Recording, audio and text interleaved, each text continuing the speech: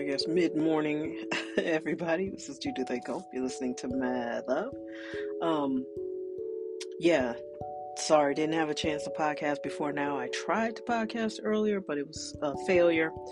And I just want to say this. So I was reading over the weekend. Actually, I was looking at Instagram because I'm back to the gram because I can't, I just won't mess with TikTok. I just won't. So I'll elaborate on that later. So anyway, I'm looking at the gram. This guy I've been following, he starts talking about this article that was published in Vanity Fair that is pretty much an in-depth research piece on where COVID-19 started. So I will say this, I don't agree with Trump about many things. Most things. His delivery is almost always awful and inappropriate. But it turns out that regarding how COVID-19 got spread, it sounds like he was right. There was a lab leak. Apparently, COVID-19 took over the world because of basic greed, which I say all the time is the glitch in the human design. People are greedy. The Chinese government is greedy. They really want to be the leaders in biotechnology. They want to be the leaders in everything, but they really want to be the leader in biotech. And they built these labs, and many of them aren't secure. When you're handling pathogens, you need to have, rigorous protocols, very strict cleaning policies, all of these things that need to be happening. And it's not because you're trying to race to be the best, but because you want to invest your time and money in understanding these pandemics, and then also being able to be credited with coming up with the cures because you've created them. So you've been able to mimic them and be able to create antidotes for them, cures, if you will, vaccines and whatnot. So apparently, this Wuhan lab was never secure. You'll have to read the article yourself. It's in Vanity Fair. It's quite lengthy and it's very telling. And it's basically the Chinese government was forcing this lab to work at levels it wasn't ready to work at. And they just pushed them and pushed them and pushed them. Things got lax. Security wasn't what it's supposed to be. Now, when I say security, I don't mean like guys with guns standing at the door to secure us, like you would think, in a school or a store or whatever, something with top secrets. No, this is security like, the protocols you need to follow. Are things properly secured and sealed? Are things leaking out of the lab into the world? And apparently that's what was happening. And they built it out of stainless steel. They weren't able to clean it properly because apparently stainless steel doesn't hold up to the rigorous chemicals that you need to kill the pathogens. So yeah, like I said, it sounds like it escaped a lab, which was the truth. Except, when your president is calling it Kung Flu and Wuhan virus, he's so immature and he's so reckless. That's just not what you want to hear the president talking about, even if he's right. And it sounds like he was. And I don't give him a ton of credit, but chances are he read it. He read the file and knew it and just decided to share what he had read in the top secret files that the president gets to view. And I don't excuse the rest of his terrible behavior, but it is worth noting that with him, you throw out the baby with the bathwater because you don't agree with the way he delivers messaging. But in this instance, he was correct. It sounds like the Chinese government is greedy and aggressive, and that's part of the problem of living in a communist country. They can push you, and then they try to cover it up and pretend like it wasn't happening. And for whatever reason, China's the girlfriend we can't break up with in America. And their brand of communism is okay with us because we get all of our products from China. I don't know. I don't understand it. I probably should read more about it. Why we have such a close relationship with a country that we say we don't agree with their value system. But yeah, check it out. It's in Vanity Fair. Definitely, if you Google Wuhan Vanity Fair COVID, you should bring it up. But yeah, that's super scary because apparently they have a ton of stuff in their labs that they're working to try to be the first people to cure.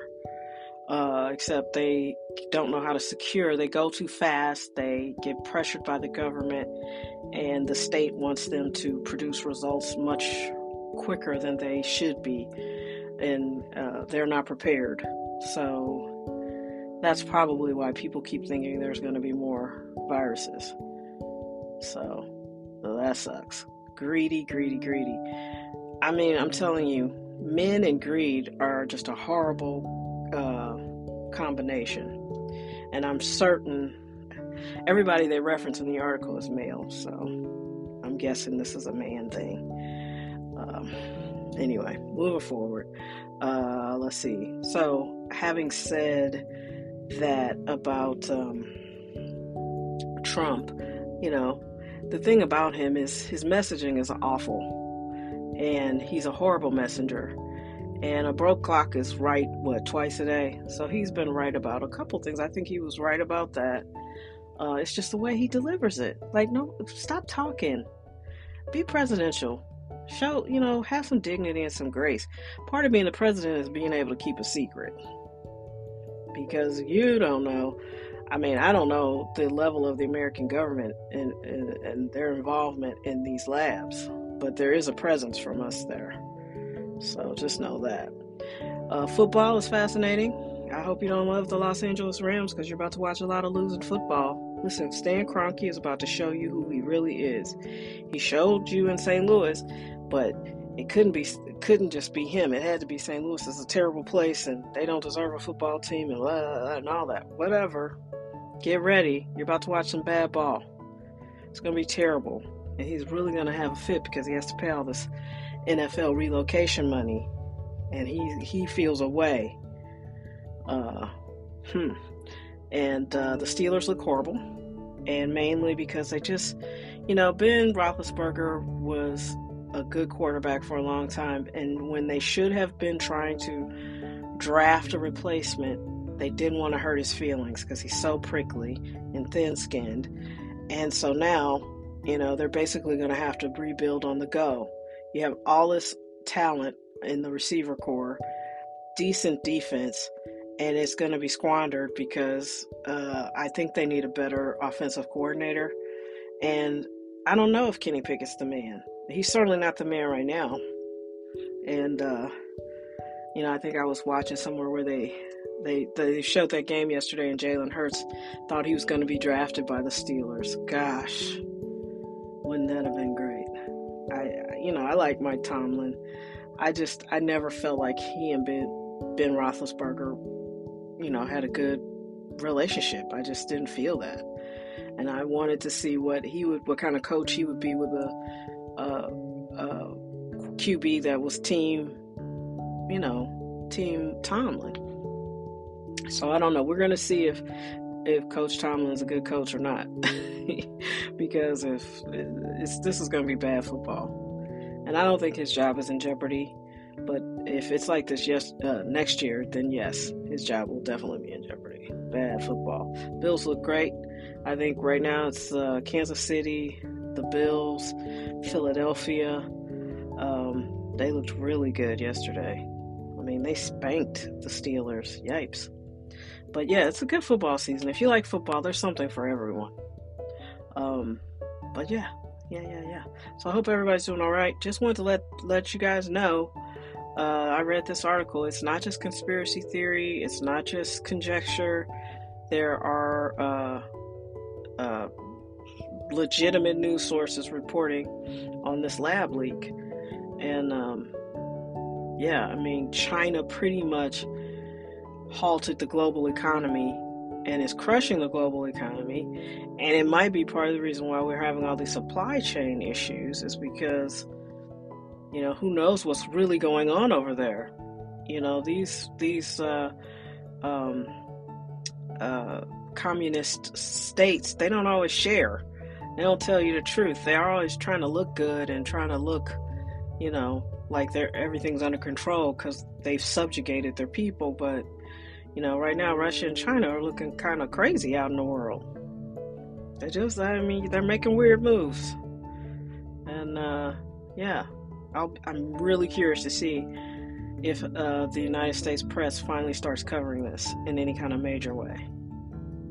Because so far, if it doesn't fit a certain narrative, the U.S. press isn't going to cover it. It's very strange. And that goes from everything from race relations to police, the way they portray the police in the news. Every TV show is about a police precinct or police family. Television loves police. Procedurals love police.